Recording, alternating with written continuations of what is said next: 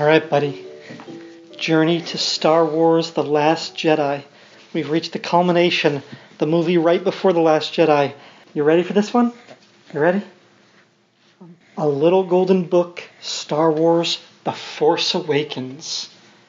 Adapted by Christopher Nicholas, illustrated by Caleb Muir and Mickey Rose. A long time ago in a galaxy far, far away.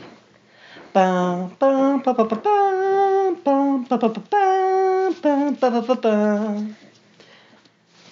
years after the fall of the evil empire, an army known as the First Order threatens to take over the galaxy. General Leia Organa, leader of the Resistance, needs help to restore peace. So Leia sends daring X-Wing pilot Poe Dameron and his faithful droid BB-8 on a special mission to find a map that leads to her brother, Luke Skywalker, the last of the Jedi. See, there's the X-Wing. There's Poe Dameron and BB-8. He's given Poe is given BB-8 a special something. Uh-oh, scary. Poe and BB-8 travel to the planet Jakku, where they retrieve a map from Leia's old friend Lor Santeca. Suddenly, the First Order attacks. Commander Kylo Ren and an army of stormtroopers capture Lor and Poe. Luckily, the pilot hid the map in BB-8 and sent the droid to find help. BB-8 escapes into the desert, but the droid is soon trapped by an angry Tito riding a lugabeast. Look at that. A young scavenger named Rey feels bad for the droid and rescues BB-8. Rey doesn't have a family, and BB-8 is clearly lost, so she agrees to let the droid stay with her. See on that page? There's the stormtroopers with Lor. Yeah, there's Kylo Ren with his weird lightsaber with the 3 blades that's so controversial. And there's the lugabeast. And there's Rey. Uh-oh, what's Kylo doing to Poe? Meanwhile, on board a First Order Star Destroyer, Kylo Ren uses the Force, a powerful energy field, to make Poe reveal that BB-8 has the map. The brave Resistance pilot is about to give up hope when he is rescued by a stormtrooper. FN-2187 doesn't want to fight for the First Order anymore and offers to help Poe escape. That's him, FN-2187 with his helmet off. Poe and the stormtrooper climb into a Special Forces TIE fighter and blast off.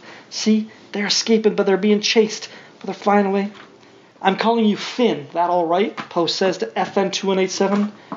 Just then, the Star Destroyer fires on the TIE, sending Poe and Finn crashing down to Jakku. Oh no, there's Finn standing there with the wreckage of the TIE fighter. What happened? Finn can't find any sign of Poe among the TIE fighter wreckage, so he sets off and soon finds the pilot's droid and Rey at an outpost.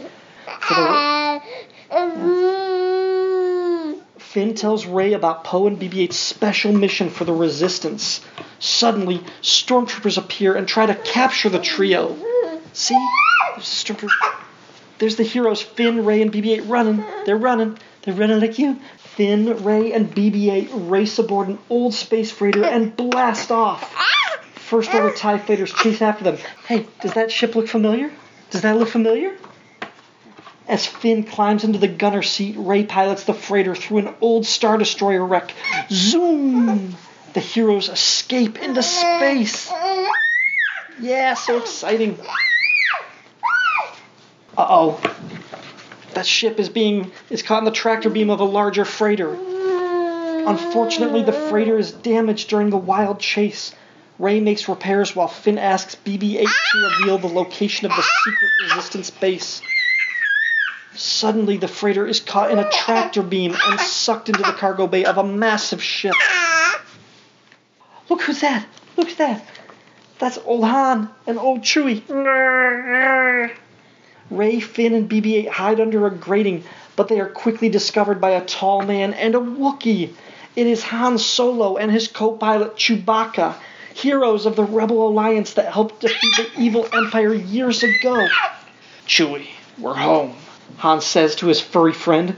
They are thrilled to finally have their stolen ship, the Millennium Falcon, back again. Yeah, that's why it was so familiar.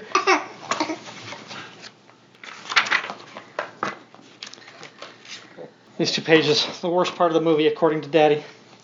Rey and Finn are eager to deliver BB-8 and the map to the Resistance base. But first, Han and Chewbacca have to deal with some uninvited guests, the Kanji Club and the Guavian Death Gang.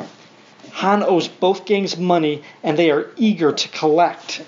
See? He's trying to barter. He's trying to talk his way out of being surrounded by these 2 armies. Uh-oh!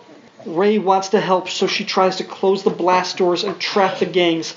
But instead, she accidentally releases Han and Chewie's cargo, vicious creatures called Rathtars. It is just the distraction Han and Chewbacca need to make their escape. Together with Rey, Finn, and BB-8, they blast off in the Falcon.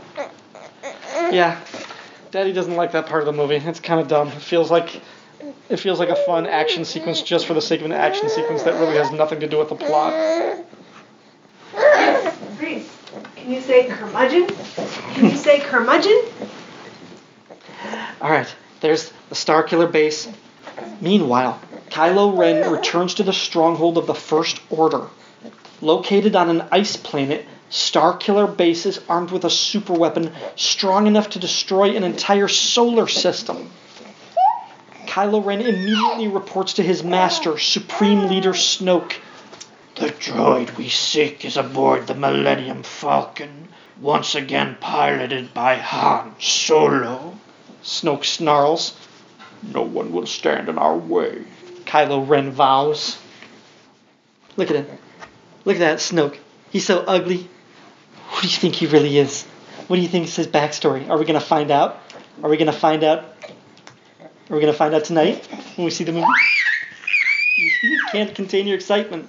I think we're going to be disappointed. Alright.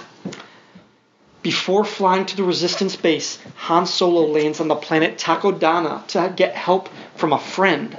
Maz is a wise old alien who lives in a grand castle. There we see it, the Falcon landing there. Maz tries to give Rey a special gift, Luke Skywalker's old lightsaber, a powerful laser sword.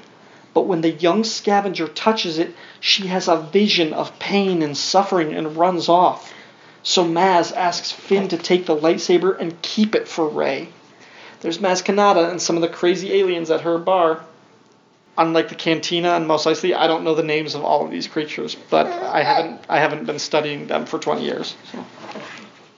A spy in Maz's castle alerts Kylo Ren, and soon First Order stormtroopers attack. There's Ren with his lightsaber up to Rey's neck. He's capturing her.